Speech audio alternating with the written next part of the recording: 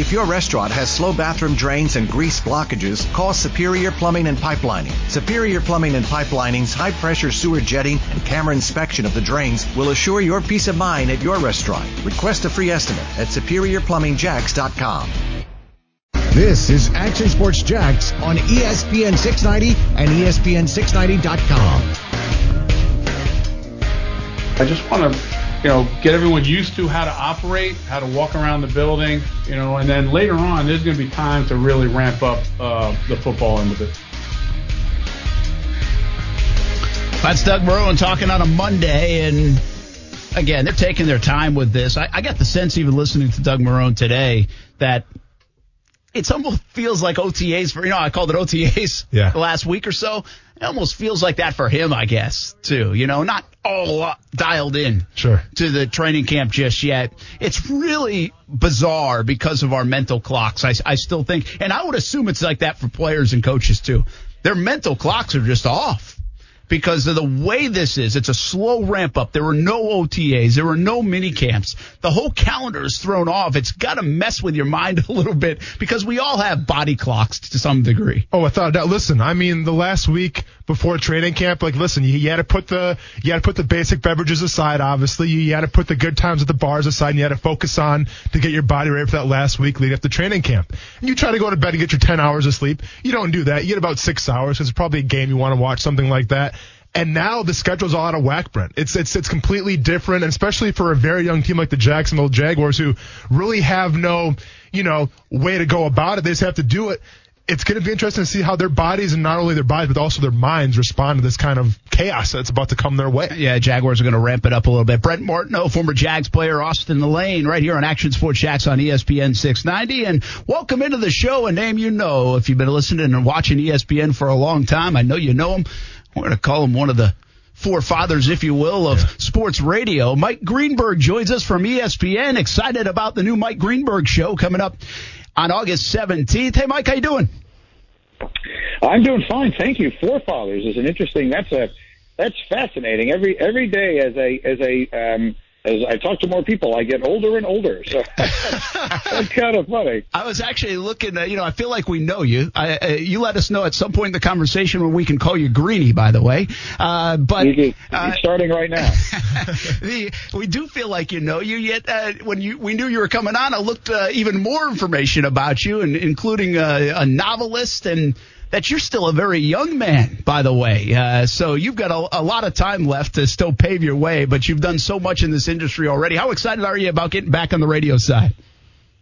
I'm very excited about it, and I will tell you that the thing that I have missed the most about doing radio is the ability to go more deeply into stuff that I'm most interested in. So what we have found with the TV show in the mornings, which I love and I'm super proud of, and I have no intention of stopping, but what we have found is the audience, what they want us to do in the mornings is to be quick, is to move through a lot of material fast. And that's been effective, and the audience likes it, and I like it, and I'm more than happy to do it.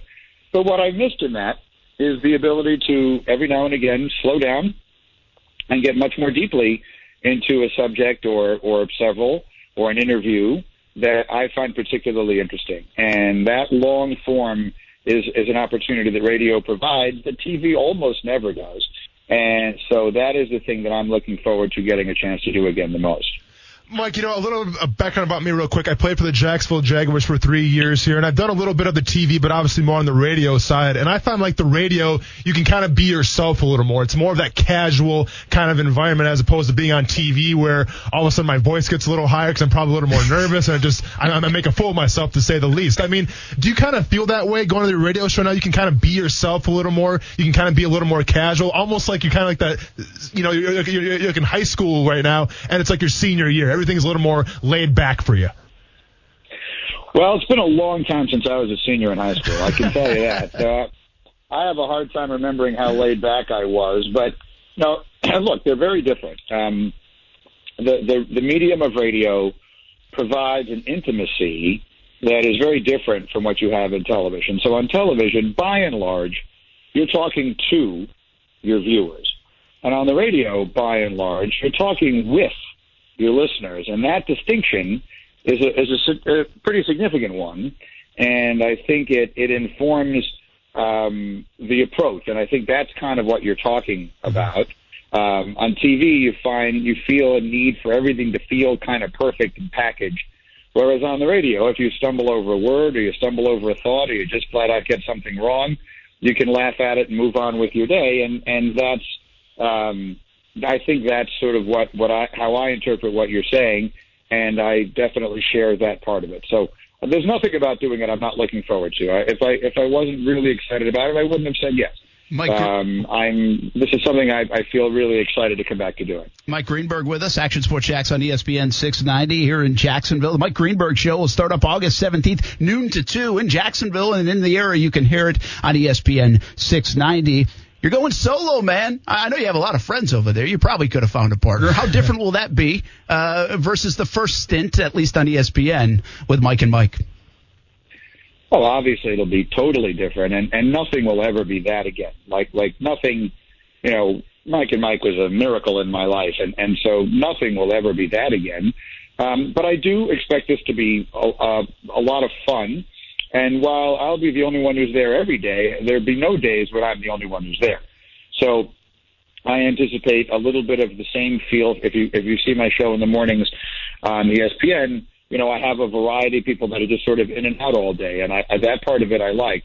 So on a day where football is our primary subject, I could see we're going to have Dan Orlovsky, and we're going to have Marcus Spears, and we're going to have Dominique Foxworth, and then we'll get to some basketball, and we'll talk to Jalen, and we'll talk to Jay Will, and we'll talk to Kendrick Perkins, and on it'll go. So I think depending on the day, you'll hear a lot of different voices. So it won't ever be me and one other person, but it'll also never be just me. Let's talk a little sports with you because they're happening the last week or so, or a couple of weeks, which is awesome, by the way. I was swearing at the Yankees last night, which I kind of liked. I enjoyed doing that once again. The Yankees are good. The Cardinals, but they just announced, I think ESPN just reported, that series will be postponed. Are we going to make it through this baseball season? Are we going to make it through these seasons that they are starting up, in your opinion? I think there's a very good chance they don't make it through the baseball season. I think there's no reasonable way to describe what has happened in baseball other than just an abject failure of foresight and leadership. I mean, I just don't know how anyone could have looked at the plan as they currently seem to have it and said, oh, yeah, that'll work. Let's just let these guys travel around the country and live their lives normally and assume that the coronavirus will not just completely run rampant through the sport. That was just an impossible vision. And it doesn't look to me like in the 113 pages that their protocol seems to be that they expected something like this to happen. And I don't know how in the world they wouldn't. So if they don't have some modified bubble vision that they can go to quickly, I don't see how this makes it. And I think if you're the National Football League, I think you have to be looking at something similar. I think you have to be looking at the NFL, or the NFL has to be looking at Major League Baseball and saying, that doesn't work. Now, I don't think the NFL can do what the NBA is doing. You can't put 10,000 people into a bubble for 5.5 months.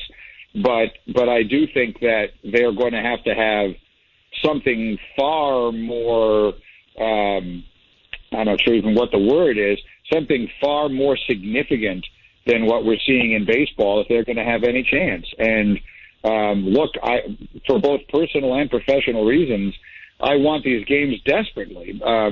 But you'd be crazy if you're not concerned about baseball. And I hope that football has enough time to learn from the mistakes that others have made. Mike, speaking of, talking about football here, we talk about college football. The Pac-12 could be making a paradigm shift here very soon with players in the Pac-12 willing to opt out of fall camp and not participate in games unless, some of their concerns and then some of their things get answered here.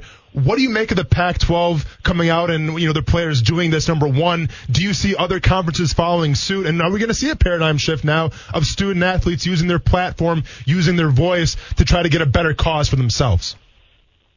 Yes. I do think that we are seeing the beginning. I think we've been seeing it for a while. I think this is just a logical next step, and maybe the circumstances both of the pandemic and the Black Lives Matter movement have hastened what would have happened anyway. The concept of amateurism has been farcical in college sports, particularly in football, for a very long time now, and it requires change. It doesn't require being thrown away completely necessarily, although that might not be a bad idea. But it certainly has required far more flexibility and reasonableness than the NCAA has been willing to entertain. So I think we could be seeing the beginning of it changing completely. I don't know where it'll go, because what the powers that be will fight to the end is anything that involves compensation. Shame on them if they don't do anything that they can in the area of health and safety. And I think in the area of social justice, they will as well. I think that it's the areas that involve compensation, like actual payment, that they will fight tooth and nail as long and as best they can. So I don't know where that will net out. The rest of it, I think, is a given. But the real fights, I think, will come over money. The Mike Greenberg Show starts up 2 weeks from today on ESPN across the country, here in Jacksonville on ESPN 690, noon until 2 p.m., Monday through Friday. Mike Greenberg, and we're now allowed to call him Greeny, here on Action Sports Jacks on ESPN 690, taking a couple minutes. We won't keep you for much longer. I wanted to ask you, I told Austin, I said, we got to ask you about The Last Dance.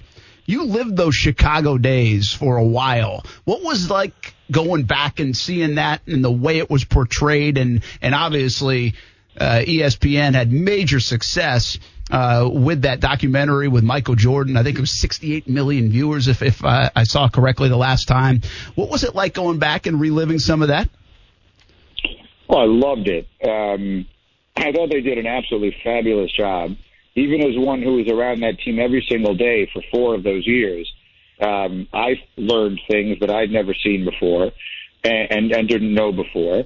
And I loved it for a variety of reasons, the most important of which are my 17-year-old son, who will look you right in the face and tell you LeBron James is the greatest basketball player of all time, at least got a chance to see what it is I've been trying to tell him all these years. He did not come over to my side, but at least I had some ammunition. And then the other side of it is it was really an opportunity for those of us who lived through it, and as you point out, I was close to it, but all of us old enough to remember it fondly. It was an opportunity just to relive an extraordinary time in our lives. Like, that was just so much fun. And to be around that group and to see them every day, just to have the privilege of watching excellence the way we all got to for those years, it was so much fun to get to relive that. And any part of it that you might have forgotten, it felt so real again. I just loved it. I'm thrilled that we did it. And I don't know that there's anything that would be quite like it. I don't think there's anything in sports that you could put together right now that would have quite the same feel, that has the same combination of iconic and recent. You know, you couldn't do that with the 27 Yankees because none of them are still around. And you couldn't do it with LeBron yet because it's just too recent. Maybe something with Ali, but there's just so few people that are on the level of Michael that I just think it was a once in a generation event to be able to go back and relive it. And I for one, loved every second of it. Mike, real quick, man, before we let you go here. So a little bit about me. It's completely off topic, but I want to get your input on this because I respect your opinion on this topic right now. So I'm 32 years old, never had a cup of coffee my entire life, but I'm starting to get to the point now where I'm kind of, getting to the point where it's like I'm getting up earlier in the morning. I need some kind of caffeine. I understand now that you're an iced coffee connoisseur, let's just say. No. And go ahead. Well, I'm hardly a connoisseur. So okay. I have long been opposed to iced coffee as a concept. Okay. And I had never had it in my life. I drink a lot of coffee. I love coffee, and I drink a lot of it. Only hot coffee. And up here where I live in New York, it has been unbelievably hot for about the last 2 weeks. So a week ago, Sunday, I think it was, I had to run a few errands in the morning, and I was running around the city, and I stopped to get myself coffee. And it was so hot that I just couldn't fathom the idea of having hot coffee as I was running all of these errands, just being outside. It was whatever it was, 103 degrees. I mean, it was hot And I'm sure, it gets super hot in Florida. Of course. And this, but of course it does. But like being in the city, there's something about being in Manhattan and when it's really hot that just feels unimaginably hot. So anyway, I went into the place. It wasn't a Starbucks, but it was a Starbucks-like kind of place. Mm-hmm. And I looked at the menu, and they had all these iced coffee drinks. And I just thought to myself, I'm going to try it. As much as I've always put it down and mocked it and questioned it, and I took one sip, and I said, this is the most delicious thing I've ever had in my entire life. And I tweeted about it, sort of jokingly, and I couldn't believe the reaction it got. So I haven't had one since, but okay. I will again. I have not had one since, but I will again gladly. I am no longer opposed to iced coffee. Well, and so here's that question for you, though. Obviously, I'm in Jacksonville, Florida. It seemed like it was 100 degrees today. I mean, for my first cup of coffee, would it be out of the realm of possibility to go iced, or do I need to go hot coffee for my first cup? Or does it not really matter? I think you should have hot coffee for your first one just to experience what the majority of the experience is like. But you should do it on a day when you're going to be mostly inside. And I will say, I will no longer be the guy who will tell you that iced coffee is not coffee. And I have been that guy for, 30 years. And I will stop being that guy now because I have to admit I really like it. Especially on a 100-degree day in Manhattan. Mike Greenberg, the Mike Greenberg Show starts up 2 weeks from today, noon to 2 on ESPN all across the country, right here on ESPN 690. Greeny, thanks for taking some time, man. I know you've been doing a lot of these, but we appreciate it. Well, I enjoyed it. Thanks for having me. You bet. That's Mike Greenberg. And, of course, from the Mike and Mike days to – we didn't even get into a lot of it. I said a novelist. He's written other books, too, but a couple of novels as well. Hosted game shows. Obviously, Sports Center. Get Up in the Morning every morning, which you can see on ESPN. And that's been highly successful. And one of the true talents, really, in our industry. Covered the Chicago Bulls. That's where it all started back in the day. I'm always interested to go back now and read about these guys and where it all started for them. And a lot of it started for Chicago for Mike Greenberg. By the way, I didn't want to flex or anything, but 100-degree day. I still haven't had iced coffee. Yeah, you've never tried it either? I got sip because my mom. Well, see, up in New England, my mom drinks all the time. But I've never actually had a full cup of any kind of coffee. Okay. And I would and I drink hot coffee in 100 degrees. I'm used to it now, but so I'm like Greeny in terms of. I'll go with the hot coffee, and a lot of them per day. But you do get into those. It does make your temperature go up. Like, when I usually have one on my way up here. Check my armpits right now. I'm sweating. Yeah. And, and obviously it's been 95, 98, feel like sometimes over 100. Mm-hmm. And no doubt the hot coffee makes you sweat more. Like your temperature does go up. And it makes sense, but it does happen. See, like I'm a big iced tea guy. So maybe, listen, is there like. You're an iced tea guy. See, I don't drink iced tea. But I don't just iced, not non-sweetened, because like you say iced tea down here, it's like, well, how much syrup do you want in there? No, I want zero sugar, just the iced tea. Yeah, I love iced tea. But is there like kind of like two kind of subsections though, where if you drink the iced coffee, kind of people like the coffee people are kind of like, look at this guy over here. I've never been like that. Okay. And I will say this, like I know my mom. My mom's a big coffee drinker, and she'll drink hot coffee and iced coffee. Okay. And I think my sister does too. Okay. So like it wasn't a separator. Okay. For me growing up, but now I didn't drink coffee until I was about 35, 36. See, I'm in the same boat as you right now. And now I haven't put it down. Yeah, see, that's what I'm worried about. Like, I'm afraid I'm going to get that first cup and just take it down and be like, I've been missing out for the past 30-something years of my life. This tastes good, and I'm just going to be addicted to it. I don't want that, man. Greedy brought something up there. It's really interesting, and that is that he tweeted that. And what amazes me about Twitter are the things you tweet that you don't really – like once in a while you'll tweet something and be like, well, okay, people might respond to that. You're almost asking them to respond to that. Yeah. Then you just might tweet something out of the blue, and all of a sudden it starts going like getting a lot of responses. And now for me, relative, I'm sure Greeny is like 10,000 times as much as my responses were. He is verified, yeah. Well, I'm verified too. No, that doesn't get me a lot of responses. He also has like 1 million followers, Brent. So I don't have that. Okay. So yesterday, about 24 hours ago, in fact, I tweeted Mike Burish because he had given an update on the storm. Money Mike. And I tweeted that because it had shifted east. And obviously the tropical storm. Obviously it shifted east, huh? Beautiful day today. The tropical storm shifted east. Yeah. Well, I just tweeted, the more I live here, the more I believe Jacksonville is in the most perfect geographic position when it comes to these storms, tucked in perfectly. Like, you can tell me that a storm's coming, but it's not going to hit us with direct impact. Yeah, but we took a hit a couple years ago. Not directly, though. Oh, not okay. like North Carolina will take, not Okay. like the southern tip of Florida will take, other places. So we're just not going to get it that way. It doesn't seem. Now, listen, history has shown that. I think everybody brought up Dora was, I think they said was a Category 2 or got us twice as it kind of came through. I've watched Mike so many times at all these other historical storms. And listen, we've had a lot. Listen, the last 5 years have been pretty significant, right? Irma and Matthew. I'm not taking them. That shows you the impact they can do, even when they're not slamming you directly.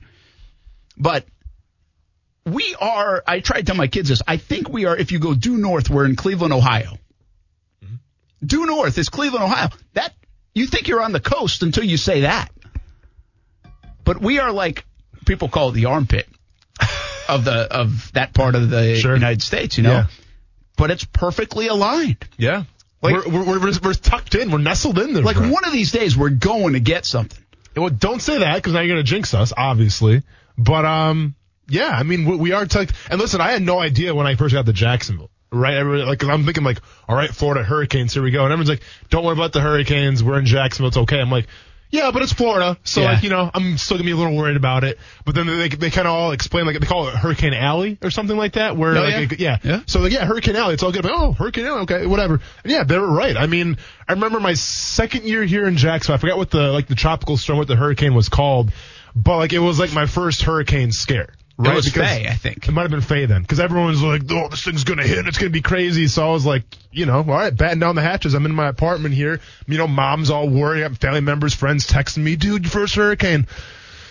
Needless to say, nothing happened. It was kind of like this turned out to be. Probably for the best, obviously. I'm not saying, well, that sucked. Yeah. But at the same time, I kind of had my hopes up for, at least some kind of wind gusts and things like that.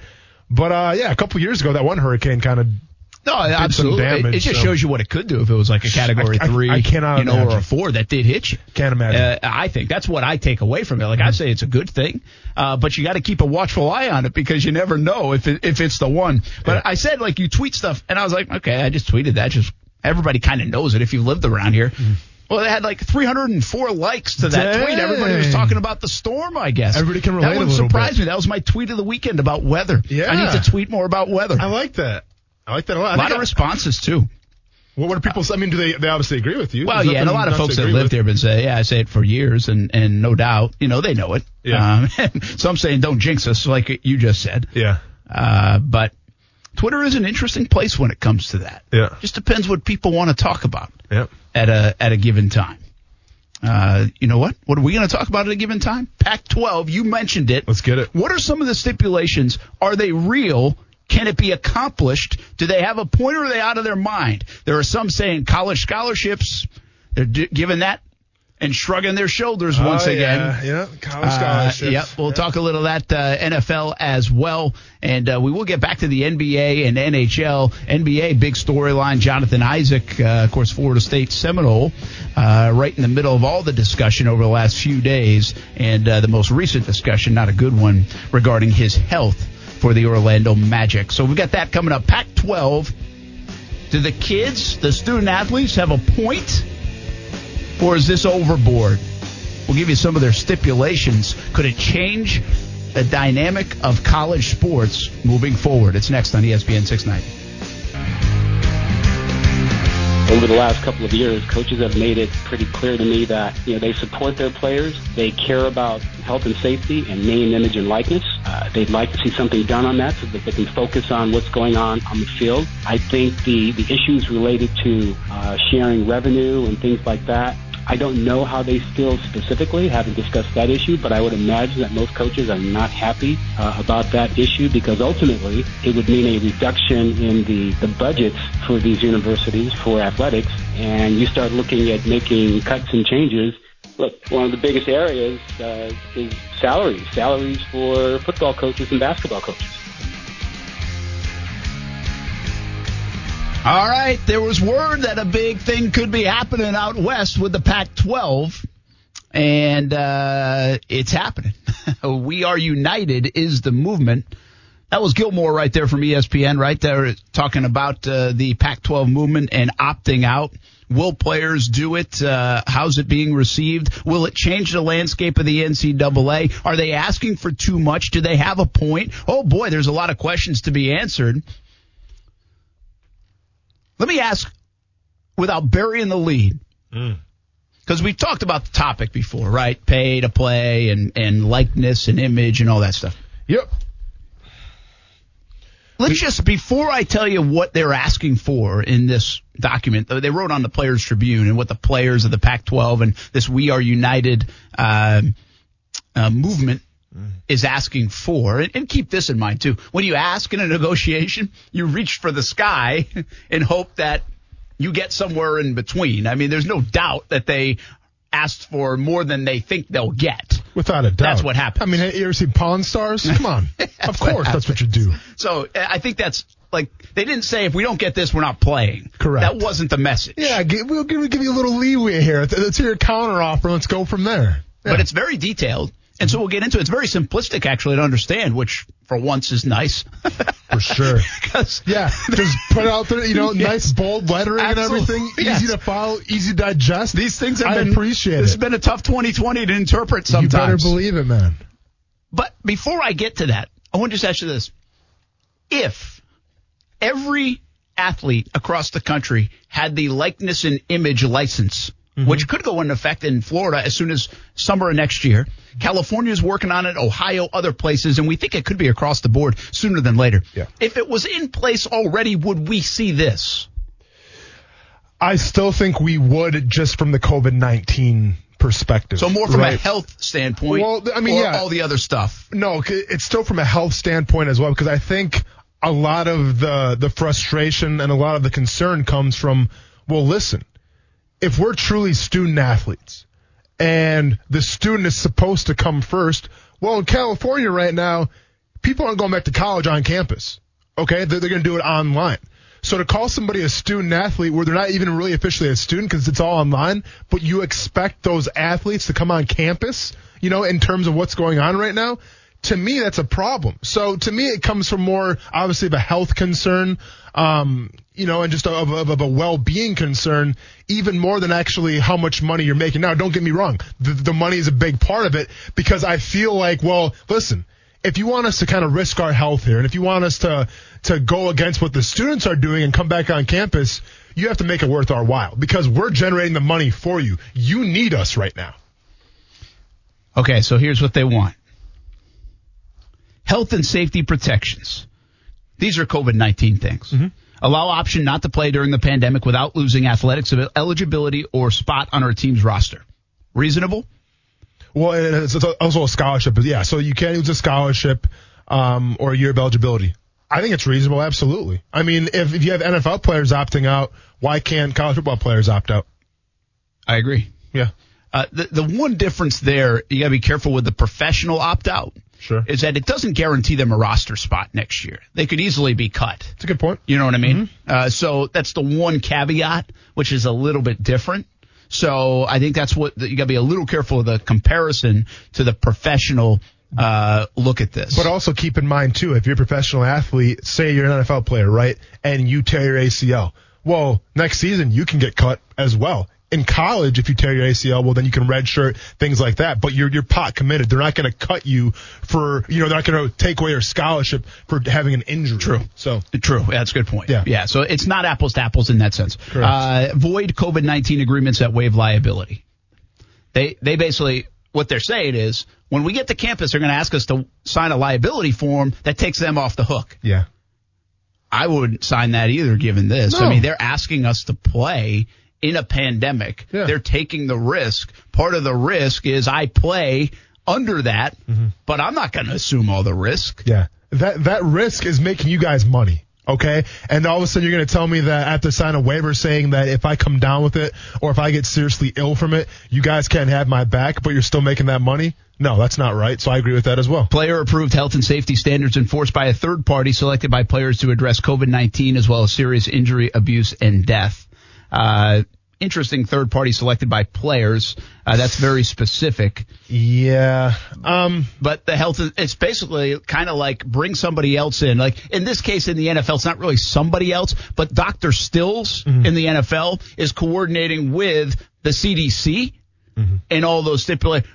They want something in place like that obviously we're getting the best guidance, not selfish guidance, I think. Well, and you know where I stand on this, and I've been very adamant about this. I'm not going to be surprised whether it's in the NFL or college where teams are going to try to, maybe kind of sway the rules a little bit just to get that competitive edge, okay? There's nothing more competitive than a football season, whether it's college or the NFL. And if you're really concerned about your student athletes like you're supposed to be, and if you're really concerned about NFL players like you're supposed to be, well, look with concussions. There's obviously a third party in the NFL. Why wouldn't you have a third party for COVID-19 as well? All right, so here's where it gets into. That's COVID-19 related. I think a lot of that makes sense. I mean, again, there's a lot of risk involved right now. You either build your bubbles or say you're going to take precautions. The athletes are putting themselves out there to a degree, and it shouldn't be penalized for opting out and not feeling comfortable or having underlying conditions. Or, by the way, it's not unusual for college kids to have newborns or anything like that. Without a doubt. And could be living with family who has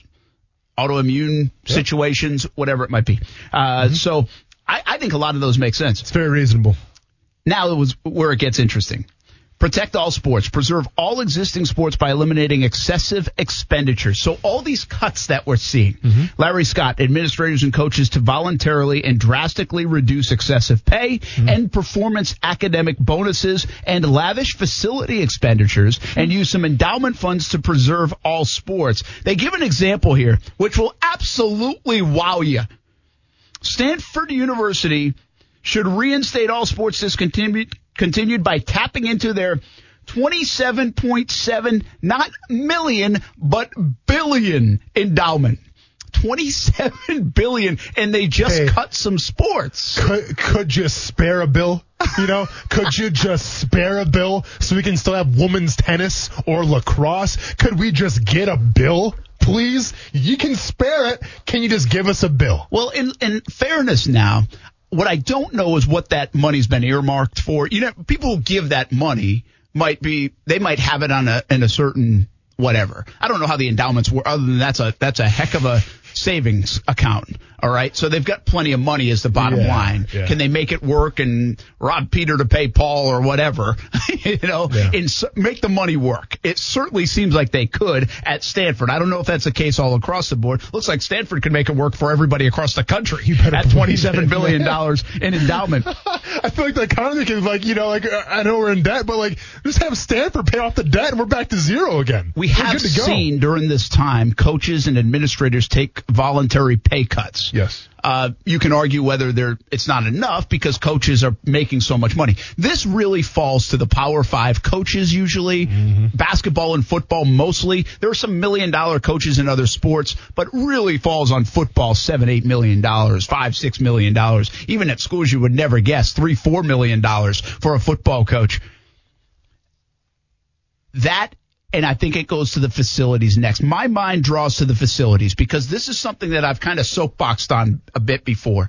Do we need these standalone football facilities to be better programs? Well, the answer to that has been over the last handful of years, reluctantly, yes, because when you show recruits and you're bringing them into this mansion, well, they want to live into the mansion instead of the 3-bedroom house in the cul-de-sac. Sure. So apples versus apples, yeah, I'd rather be here. But do you need it is a different question. And people have grown accustomed to it. The dollars being spent on these facilities, I think, are astronomical and to some degree asinine. I really do.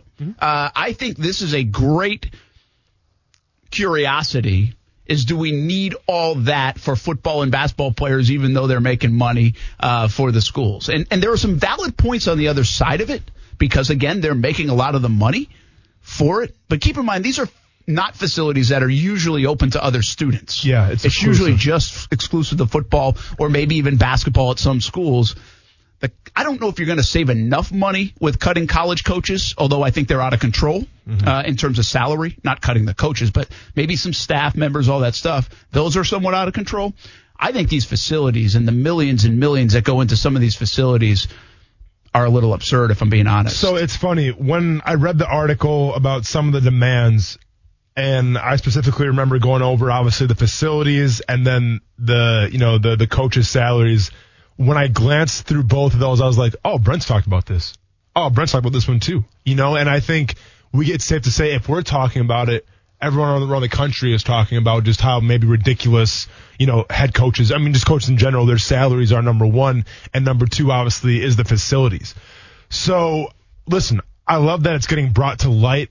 It begs the question, how do you regulate it, though? Right? Like, how do you come out and say, all right, well, you can't spend this much. Do you have like a cap each year that a football team can spend on, on their furnishings or however they want to go about it? Do you put a cap on it? But then you have boosters as well, right? And that booster money can kind of go, I think, wherever it wants to go. So, there are interesting questions being brought up. I'm glad that it's part of the dialogue because it should be talked about. I just don't know if you can necessarily see a change. I hope you do, but I don't know if it's really feasible to see that right now. Yeah, I don't know where you police it. Those are different things. I think the first thing is, can you save money? Could you save sports? Could you pay players? Could you give them, more in a different way of what they're asking for? Are you saying, hey, we don't have any money, and all of a sudden you're just dropping another $40 million into a football-only facility, which, by the way, they are doing down the road in Gainesville. It's an arms race in the Power 5, and a lot of times it's an arms race in just the upper half of the Power 5 conferences as they continue to separate with the dollars. Look at Alabama the last decade. Again, it's cool from the outside. It's cool from the inside. But when you bring up these kind of questions and you look for money, could it be a cutting point? I've always insisted, I just don't think the best football to establish yourself as the best program, you need to build a football-only facility. And by the way, that is what has happened in college football. If you don't have standalone football facilities and all these other facilities and new locker rooms and all this stuff, you are not amongst the cream of the crop. It goes hand in hand now because obviously you're luring some of the best recruits. And at 18, 17, 16 years old, material things kind of matter. Sure, I can sit in a recliner at my locker and play a video game. Absolutely, I'm in. Yeah. No, listen, when you're trying to coax those 5-star recruits to come visit you, it's all about the bells and whistles. Yeah, obviously coaching has something to do with it. And yeah, obviously, the team success and the ability to go play for the pros has something to do with it. And yeah, maybe the academics, maybe a little bit have something to do with it as well. It should have a lot to do with it. Ever, the academics do have stuff with it. People sleep on that. For the most part, though. I get it, but I do think that's a tie. Listen, the 1 year and out basketball guys, academics, they don't matter. Sure. I just think there's an old that kind of that label to a jock, even in college, that he's dumb and they don't do anything. So I don't think that flies anymore. That's such an old school thinking deal. Yeah. I think the value of the education does matter. I think parents put a premium on it. I think kids now put a premium on it. And I think most kids, whether they went in for the academics or not, usually leave better because of the academics or go back and get their diplomas and such. No, for sure. And listen, don't get me wrong there. I agree with that, Brent, but let's be honest here. In terms of education, though, say I was a 5-star recruit coming out of Wisconsin, right? I can go anywhere I wanted. Well, if I want to be a sports journalism major, I'm not going to go to Syracuse. Okay, I'm going to go to a decent school, but I'm not probably going to go to the best school in the country for sports journalism. I want to go to a team that's competitive, can win me a championship as well. Yeah, you know what I'm saying? Fair enough. But so it's not taking priority. I get what exactly. you're saying. Yeah. Oh, I don't disagree with that. No, it's still important, but is it the biggest priority? I guess my point is, I just think it's taken more of a priority than people are led to believe, than especially 25 years ago. Yeah, I think that's just a little bit of an old narrative rather than a newer one. Listen, in terms of, like we're talking about those, so, kids loving the bells and whistles, yeah. That's the way it is. And you can say it's atrocious, you can say it's bad for the game, but guess what? It works. Okay? Kids go where the bells and whistles are. True. So I wonder if we're talking about here, we're kind of spitballing a little bit, like, well, how do you change this? What's the solution? Well, I think about Major League Baseball. And I think about when you spend that big contract on somebody, well, there's a salary tax to it, right? Like there's a tax that you have to pay. So I wonder, if you still implement the thing where football teams can spend as much money as they want on their facilities, but depending on how much they spend, a certain amount of tax has to go to the other sports, right? Where if you want to spend $50 million on, whatever, a new locker room, new facility, so be it. But guess what? maybe $1 million or maybe $500,000 has to go to like a softball team or something like that, where to me, you can keep on growing, but you have to make sure the other sports are coming with you when you do that. So I think you should tax teams if they choose to build up these monstrosities, if you will. Interesting. I'm going to skip one section, and I'll get back to it, but I'm going to stay on the economics since we're on it. Mm-hmm. So economic freedom and equity, guaranteed medical expense coverage, medical insurance selected by players for sports-related medical conditions, including COVID-19, to cover 6 years after college athletics eligibility ends. Yeah. Interesting one. Medical cost is expensive. But I get the reasoning here. Yes, I got a scholarship. I get a chance to play. Absolutely. I recognize that. But I also put myself at risk and say football, a very violent game, for the profitability of the school. You know, my services are helping you make money. Correct. What if I get hurt in that setting? It's, I guess, in a way, workers' comp kind of theory, right? Do you agree with it? Is it too much 6 years after the fact? It's a little muddy on the medical front for me. It is muddy. I think 6 years might be a little too aggressive for my liking. I'm not mad at 3 or 4 years, and here's why.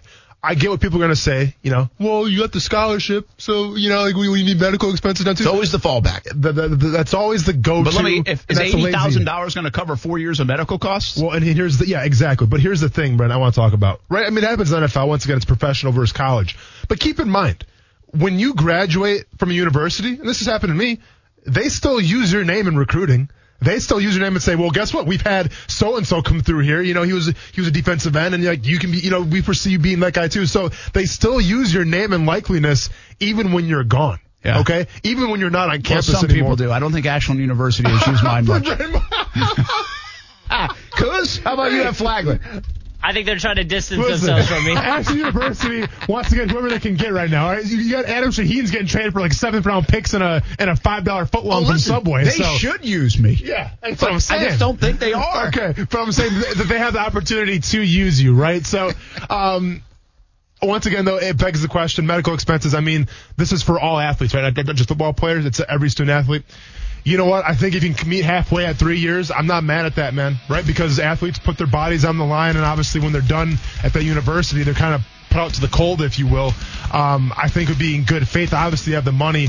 You should take care of them for what they've, taken care of you with. This one's easy to escape by name, image, and likeness, rights, and representation. It's something we've talked about. It's happening. It's got to happen. It's actually happening. They threw it in there, but it's actually happening. Yep. When we come back, we'll finish up this topic, and then we'll get to the NBA and Jonathan Isaac, a little bit about the NHL. How did that look over the weekend, and some other things. But got to finish this up because the big one's coming. Revenue for the players. Pay to play. 50%? NFL isn't even getting that. 50%? Have you seen what UFC fighters are making lately? We're talking like 8%, bro. It's a big ass. 50%? Is it too much? Or is it just the starting point? It's a fascinating topic, in my opinion. We'll talk a little bit more about it. Pac-12, we are united. Where will it go? Find out next on ESPN 690. For the ones who know safety isn't a catchphrase, it's a culture. And the ones who help make sure everyone makes it home safe. For the safety-minded who watch everyone's backs, Grainger offers supplies and solutions for every industry, as well as safety assessments and training to keep your facilities safe and your people safer.